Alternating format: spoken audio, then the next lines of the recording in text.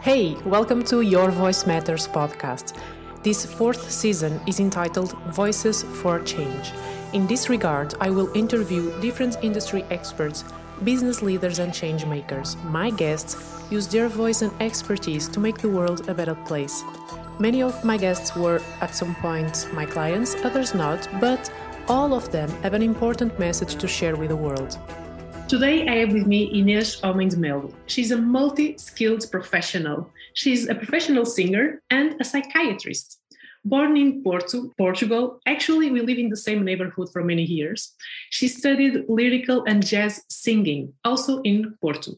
She completed her medical degree in 2015, and she has chosen to be a psychiatrist because she's passionate about helping people, and she's aware how complex and multifactorial these diseases can be.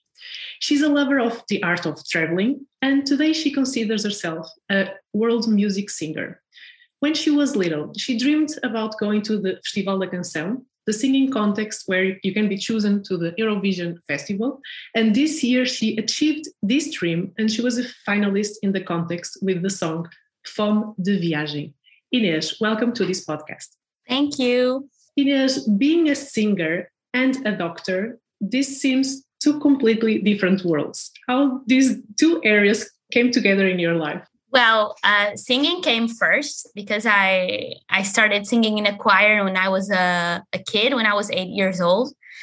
And I had to kind of manage to juggle the two worlds when I entered medical school. And I'm not going to lie, it was hard. It was hard to make time for both agendas. And I really struggled with feeling imposter syndrome, especially when I was studying. I always felt I was not enough of a medical student or not enough of a music student. I was studying in the conservatory back then. And when I started working, again, not enough of a doctor, not enough of a singer. Eventually, I overcame this imposter syndrome by feeling that my peers were not judging me. They were all okay that I was doing both things.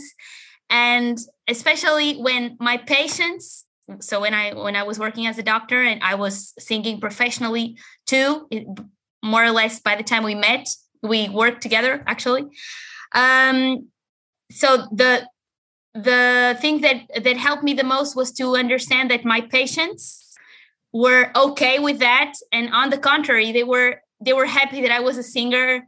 I think that having a participation in the community brings the doctor closer to the patients, and as a psychiatrist, it helped me to reach my patients in a different way. So when I felt that, I was okay, but it was not easy. It was not easy. I'm not going to lie.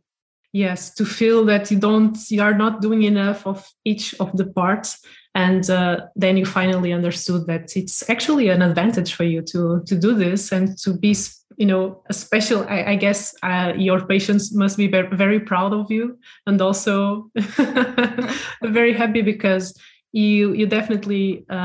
You are, a very enthusiastic person, and all this, you being a singer, I think it's a good thing, also for them. So I'm very glad that you finally overcome that imposter syndrome and you accepted these two areas of your life. I think it's wonderful. I mean, we met maybe in 2000. Well, we met when we were young, but we worked together when you were, I think, finishing your medical school. I think no, I was working already. It was in 2016. I was checking that before we record. So I was working in Lisbon. But in that moment, I was doing the beginning of the residency. Not yet in psychiatry. So we do like a general rotations in surgery, internal medicine. And after that, we choose definitely which specialty we want. And I started psychiatry in 2017. So we met when I was doing these general rotations. It was a a very busy period of your life. I remember you were singing fado back then, which is a very traditional, song in Portugal for those who don't know. And I remember that time that you were having problems with your voice, right? So how did your voice evolve during all these years, and with all the stress periods, I guess, with also studying medicine? It was the very first time that I felt that my voice was not responding the way I wanted. But it was also the first time I sang professionally 4 times a week, sometimes 5. And for those who have never heard fado, fado is sang traditionally in this particular type of environments where people smoke and drink a lot of alcohol, and it's very late at night. So it's not like I could ask for the perfect conditions for my voice to be healthy. And I was working late hours as well in the hospital. So all of that together, I ended up having something in my vocal cords. Noodles. Exactly. And I can say that it was one of the most challenging emotional things for me. I've never felt how much of me my voice represented up to the moment when my voice was not responding. It's like when you have a stomach ache, for example, you imagine that your stomach is a part of you, of course, but it's not you. It's somewhere in your body and it's not working right, but it's not you. It's an organ that's inside you. For a singer, having a problem in the voice, it's you. So your voice equals you. So it's a little bit like mental disease, I think. It's like your whole self is wrong. And I wanted to sing. I sing a lot in my daily routine. When I wake up, even in the hospital with my patients, I always sing along something. And I wasn't doing that. I felt like I was not myself. And it started really getting emotionally heavy for me. And it was very interesting to see how this organic and psychological stuff have a very big interplay.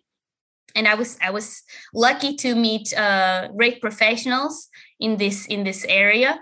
So my doctor, I had a special otorhinologist.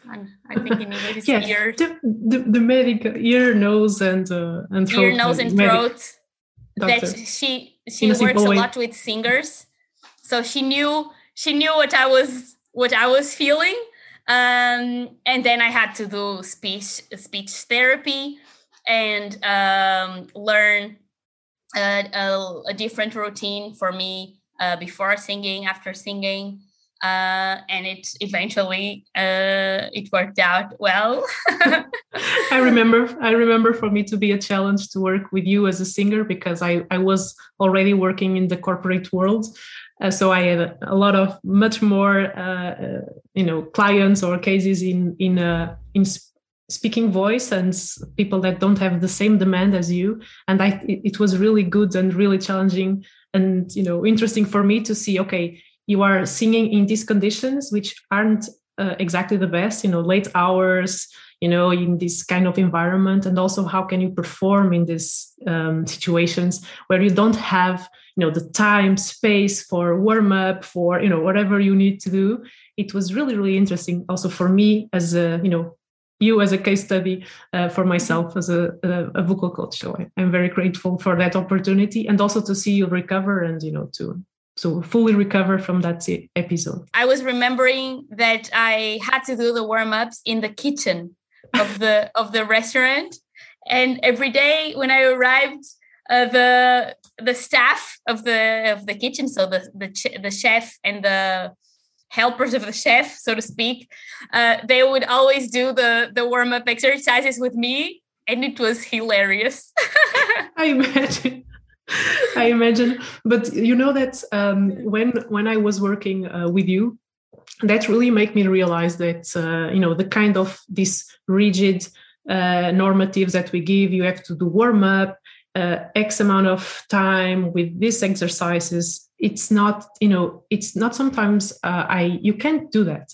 So how can you use your voice even though you don't have all the ideal conditions, which is what happens when people go from one meeting to another meeting. You don't have time to rest or to warm up, and so that was really interesting for you, seeing you warming up in the kitchen, for example, like, okay, she's really good. I know she's adapting to this situation. And I think that was really interesting also for me. So you were saying that you sometimes sing in your sessions with your patients. Do you use singing as a medical tool, or how do you use it? Sometimes I do sessions explicitly around music. So group sessions where I choose the patients that I think will more likely benefit from that kind of music therapy, and I perform and together. Sometimes we analyze the lyrics of the song. The patients speak about what they mean to them. Then we do kind of a debate around that, and it's very informative. It's not only therapeutical. It's very informative for me as a psychiatrist to watch them discuss subjects in this more liberal and natural environment, which is way more natural than a psychiatrist visit, when the patient is there with you, only the two of you, and everybody's trying to show the best version of themselves, you and the patient. And the group therapy is it's not only very pleasurable but also very informative. And then so we discuss the lyrics, then we perform the songs, and it has many different therapeutical effects. The most visible and shocking really is the effect in dementia. So patients who are very withdrawn from the world, they sometimes they have even lost speech, so that they don't remember words at all. With music from very old days, so from the time when they were young, they can sing with the words. So those words they can have access to, as long as they are in music, and they stop being withdrawn, and they become very present in the room and interact with each other. And the effects that music has on demented people lasts hours or days after the activity ends.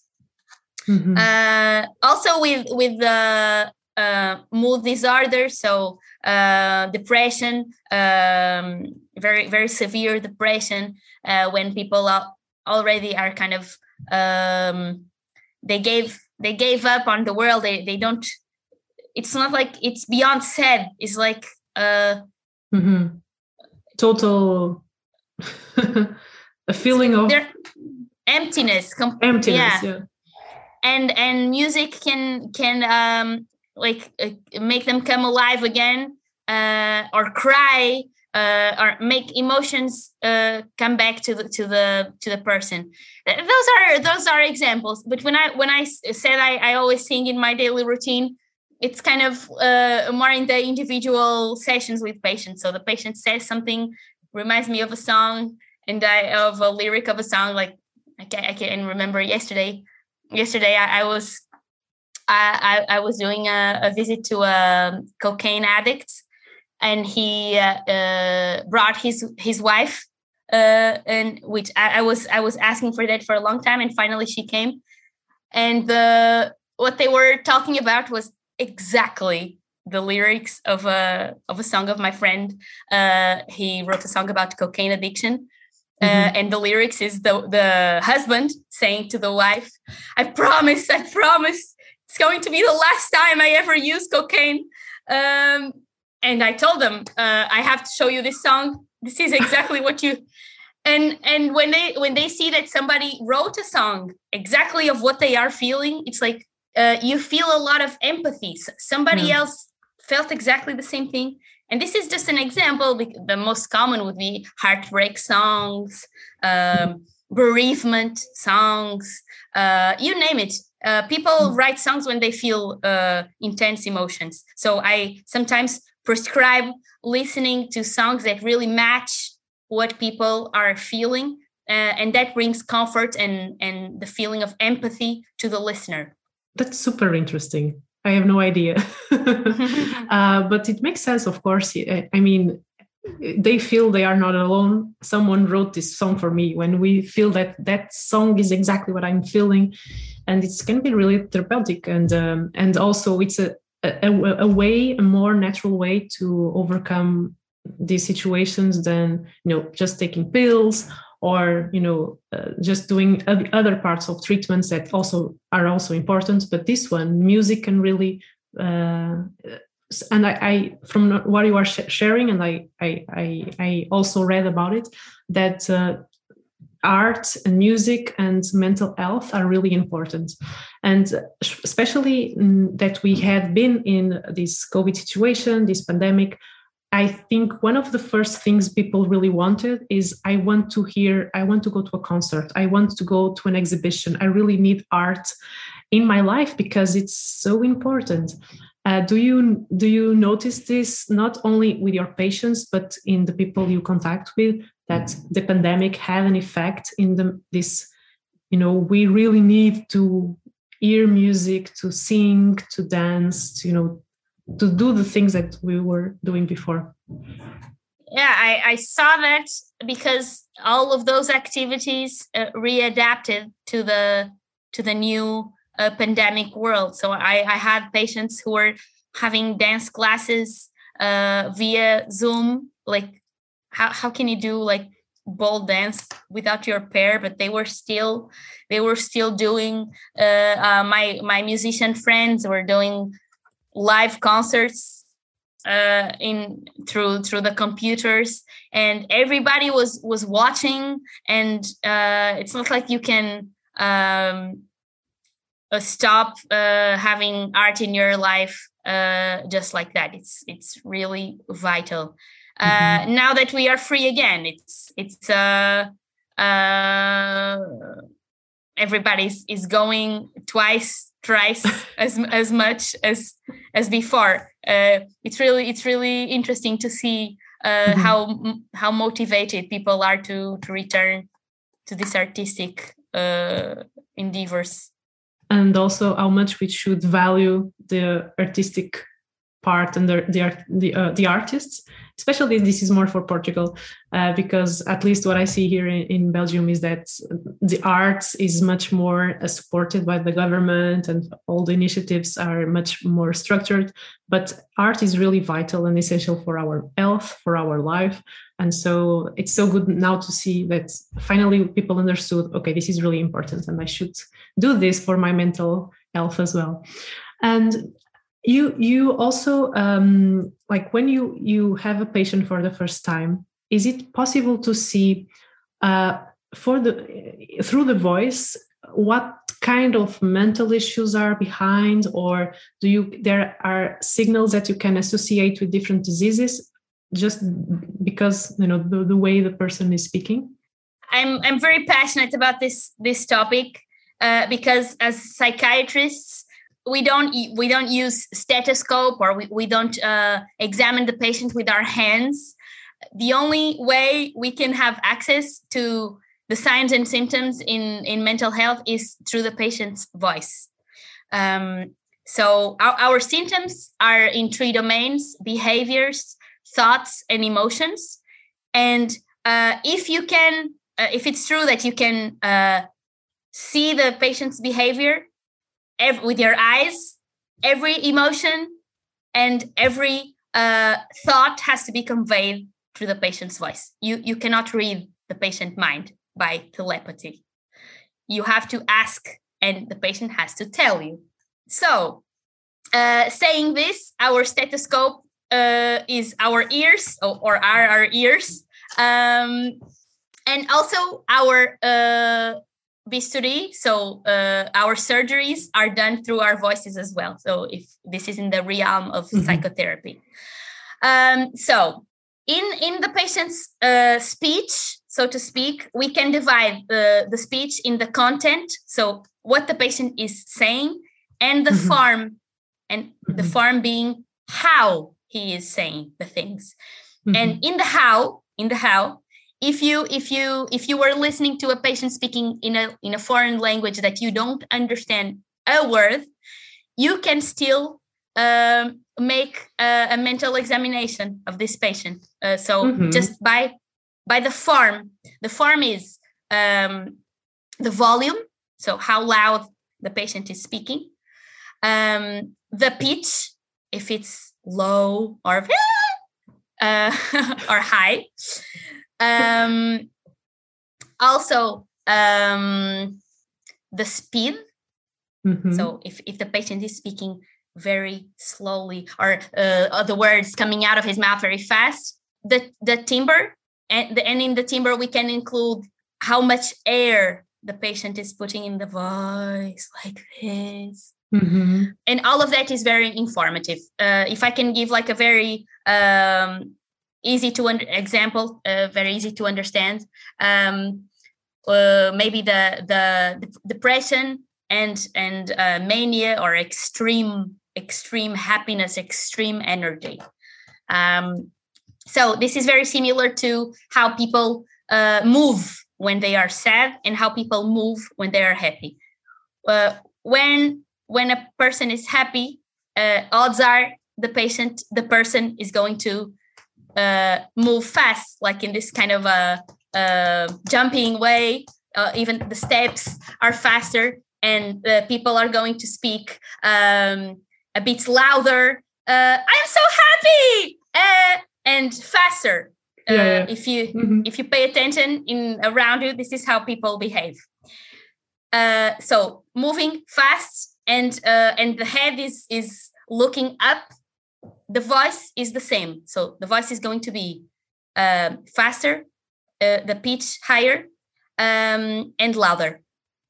If you are sad, odds are you're going to move slowly, your head looking down, and you will have less energy. So the voice parallels completely. The pitch is lower, the rhythm is slower, and you have less energy. So you're going to put more air in the voice. You're going to pause. And this is something that is very, it comes from the guts of the patient. People don't fake this,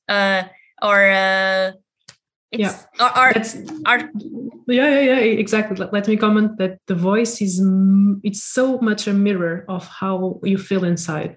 You can't fake it. You can notice. You can even use your body language in a way, but your voice will always tell how you are feeling. How is your mental health, your state of health in general? And it's really from the guts, as you were saying. Like, people don't make this on purpose. This is a reflection. So interesting that you were saying that your ear is your instrument, and your voice is also a treatment instrument. And how honest people can be, just by the way they are speaking. And you can identify so many things, not only the mental state, but also how old. Even if you just hear the patient on the phone, you can hear how old is the person, what's the gender, what's maybe any kind of professional the person has, habits. You can understand so many things. Maybe the social status, from the where is the person from the accent. So many things that are embedded in the voice. And I never thought about it. A psychiatrist, you only can hear this. You can't open the people or do an exam or an X-ray to see what's inside. So and you have especially a very trained ear. So I guess that makes you also a very good psychiatrist. Of course, like our main focus is on the content of the speech. So is the person saying that he or she is sad? So we look for the form, but mostly for the content. We ask if the patient is suicidal. The patient answers. We ask whether the patient feels somebody's out to get him, feel like he's being followed. So if he says yes, we know it's paranoid. So we ask questions, we get answers, or we let the patient speak and we get the content. But also the form. I am very passionate about the form because this is where having a trained ear can be an advantage. And finding congruences as well. You can. Yeah. You can be saying the content can be very happy, but the form can be sad. So something is not right. And that can be a sign of stuff also. Yes. In psychotic disorders, usually we get these emotional incongruences. So something is off in the emotional world. In the movie Joker, he has like this extreme form of incongruence where he gets actually that is a neurologic sign. It's not a psychiatric one. But he gets this bursts of laughter in this non-comical situations that get him in trouble often. So that would be like an extreme version of incongruence. But that examples, of course, we are talking about extreme example, but these incongruences happen every day. When you are, meeting your colleagues, your boss, your team, and you say, the way you say hello in a Zoom meeting, or when you are presenting and you say, yes, I'm very happy to be here today. This is really a pleasure. And you can see this is not, it's incongruous. Even if you're not trained, you will feel something is off. Like, I don't believe totally in what you are saying. I don't know why, but something is not making sense. So I guess also when you participated in the Festival da Canção context was 2 months ago. Well, I mean, it was this year, and I guess your patients were also following developments of your evolution there, and you went to the finals. Eu só quero viajar de Reykjavik até Baku, le monde je veux le revoir, pick everything from the menu. Quero visitar desde Lisboa até Moscou, echo de menos viajar, la vida é bella. Right. So tell me, how was this was a dream of yours? Since you were young, you wanted to participate in this context. It's extremely difficult because there are many people applying, and you have to apply with an original song. And so I saw the documentary about you and Pedro, I think it's his name, and how you came together with this song. So tell me, how was, in a nutshell, this experience of participating in this context? So this contest is the way to apply to Eurovision. So it's what the Euro fans call the nationals. And the way to apply is sending an original song. There were more than 600 participants. So I was very, very happy to be selected. The song was written by Pedro. He's a composer of soundtracks of movie series and publicity and advertisement soundtracks.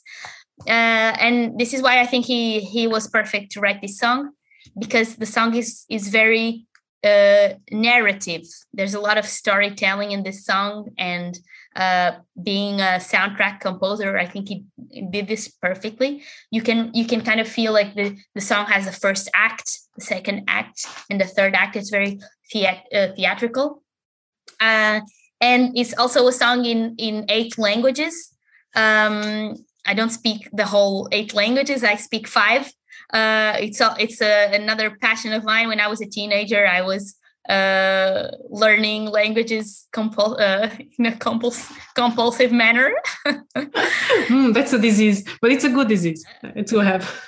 It's also kind of related to this topic. An obsession. The way that people speak in different countries and the kind of different personas that you can be in the different languages. I feel that a lot. I feel that when I speak Spanish, I become the person I was when I was learning Spanish with Spanish people, and same with the others. So this song was a big challenge because it's always changing the persona and changing the language in a really fast pace. And we got accepted with this song that speaks of traveling. Really, it's a post-pandemic song, speaking of how we want to enjoy our freedom, jumping from country to country and experiencing the different cultural elements in each one of them. Being in the competition was very interesting because I had never done anything in TV, and it's completely different. In the TV, you are singing for a camera. There are no human beings there.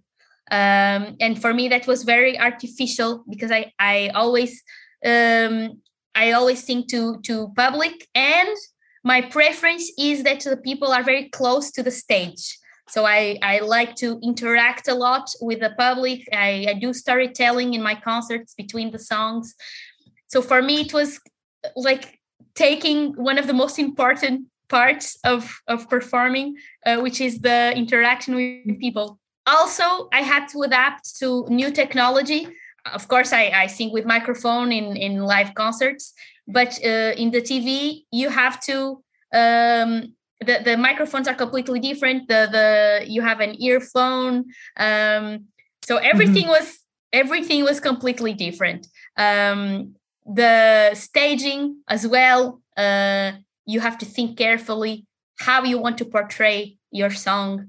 Do you want dancers? Do you want actors? What do you want to wear? I mean, I had chosen before what to wear to concerts. I don't go naked, but I had never. Not at this point, at this level of. Yeah, this is the dress that everybody is going to associate the song and you even with for a long time. So it had to be carefully.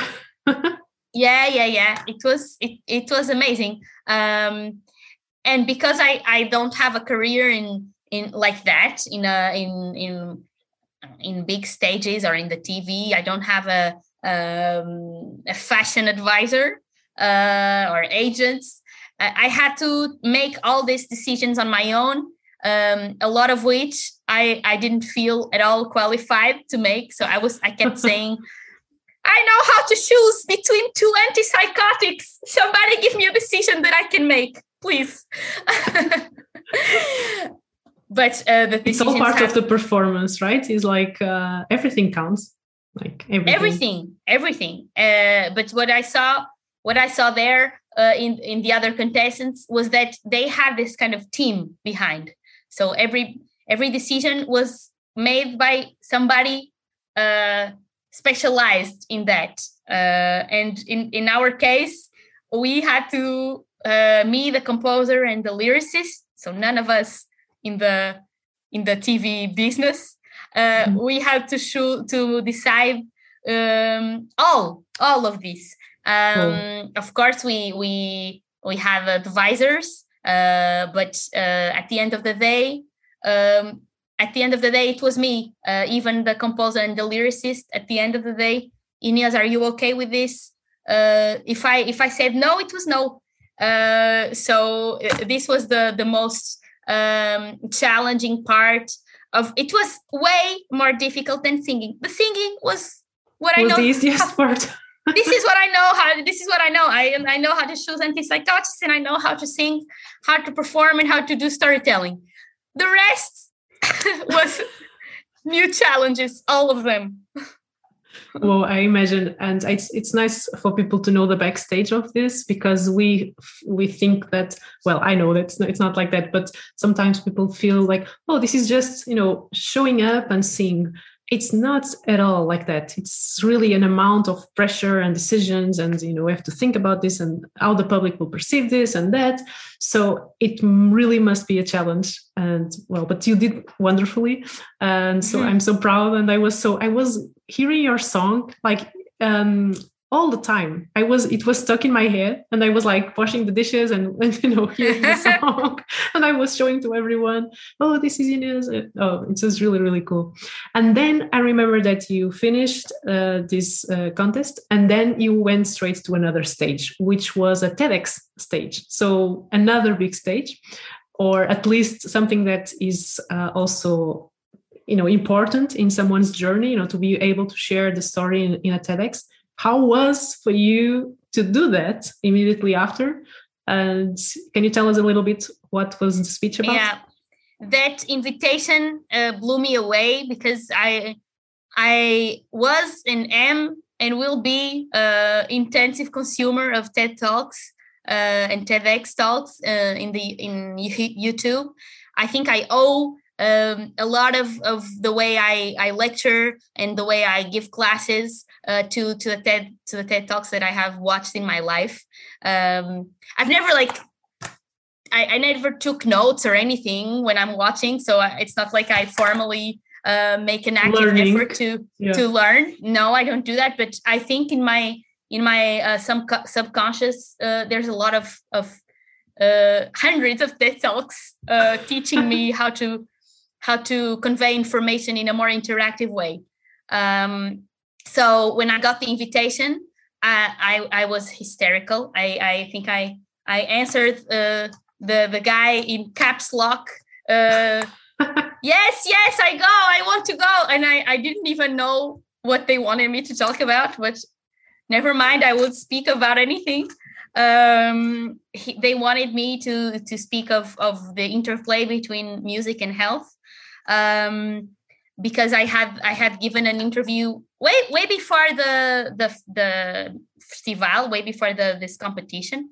Actually, it was in no way related to the competition. They didn't know about it. So I started to prepare for this in a very enthusiastic way, because it's kind of an honor.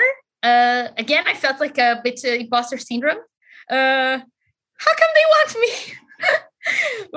But I was quick to move past this imposter syndrome this time. Yeah, it was just a second, and then okay, I have an incredible story, so it's worth sharing.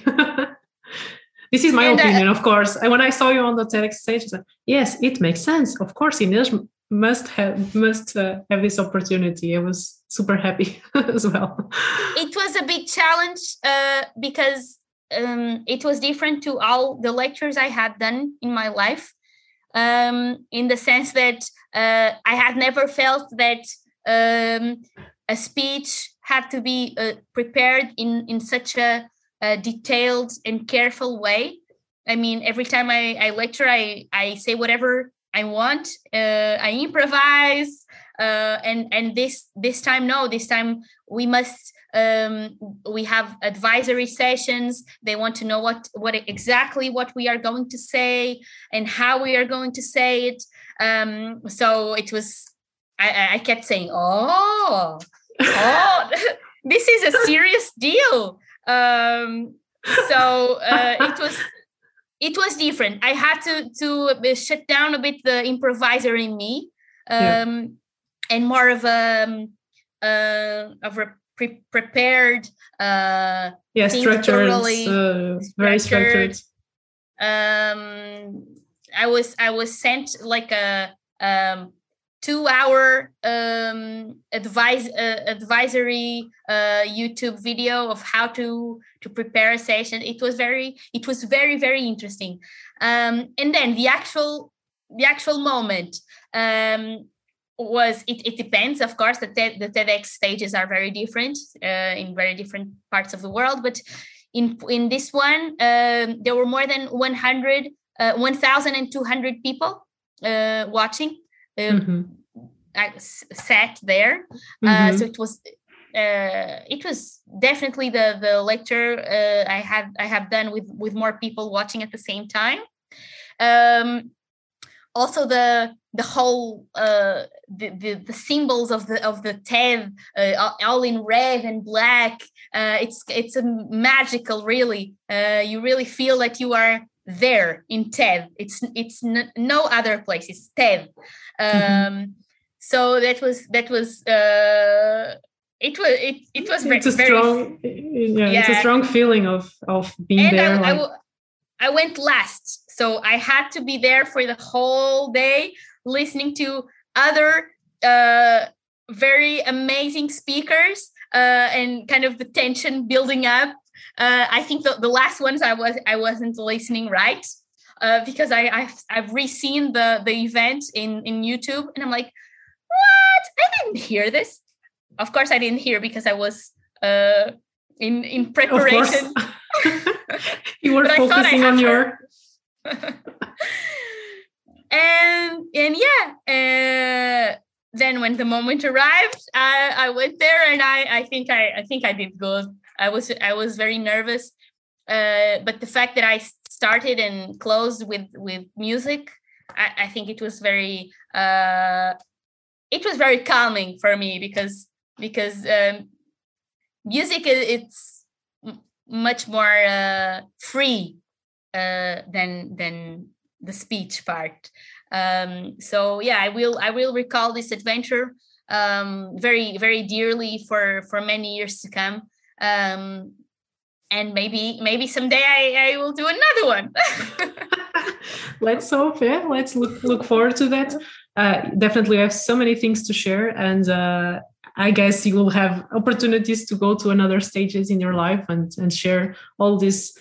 First, your experience with music as a musician, as a singer, and also the way you combine this with your professional life. I think it's wonderful. The way you combine all these two different worlds, and they work for each other in your life. And so you definitely don't have to, to think about the imposter syndrome, or I should do this or that. You are doing really great with both of it. And it's part of your personal brand. So when I think about you, I think, as I started this podcast, in a very multi-skilled person with a lot of things. You are very good in a lot of things. And this is really amazing. And, it's so special. And also, Inês, where can people find more about you and your work? So I have all the social media, Instagram, Facebook, Spotify. My artist name is the same as my psychiatrist name, Inês Homem de Melo, Homem with H.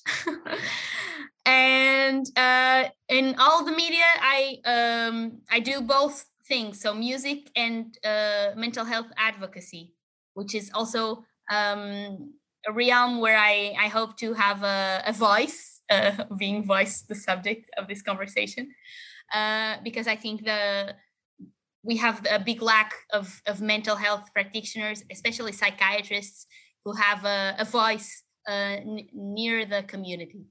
So expect to see both things. One day music, one day mental health advocacy, and like this I go. Yes, and you write a lot of, you are in the media, at least I see there's a lot of articles or interviews that you are giving, and also being more close to the community, as you say. So there's a lot of things to find about you, also the work you are doing with this area. And I really invite people to search for you, to go to your social media and to follow your work as well. Thank you so much for sharing all of this here in this little stage, which is this podcast. I will continue to watch you and to see your career, which I'm sure it's going to be brilliant.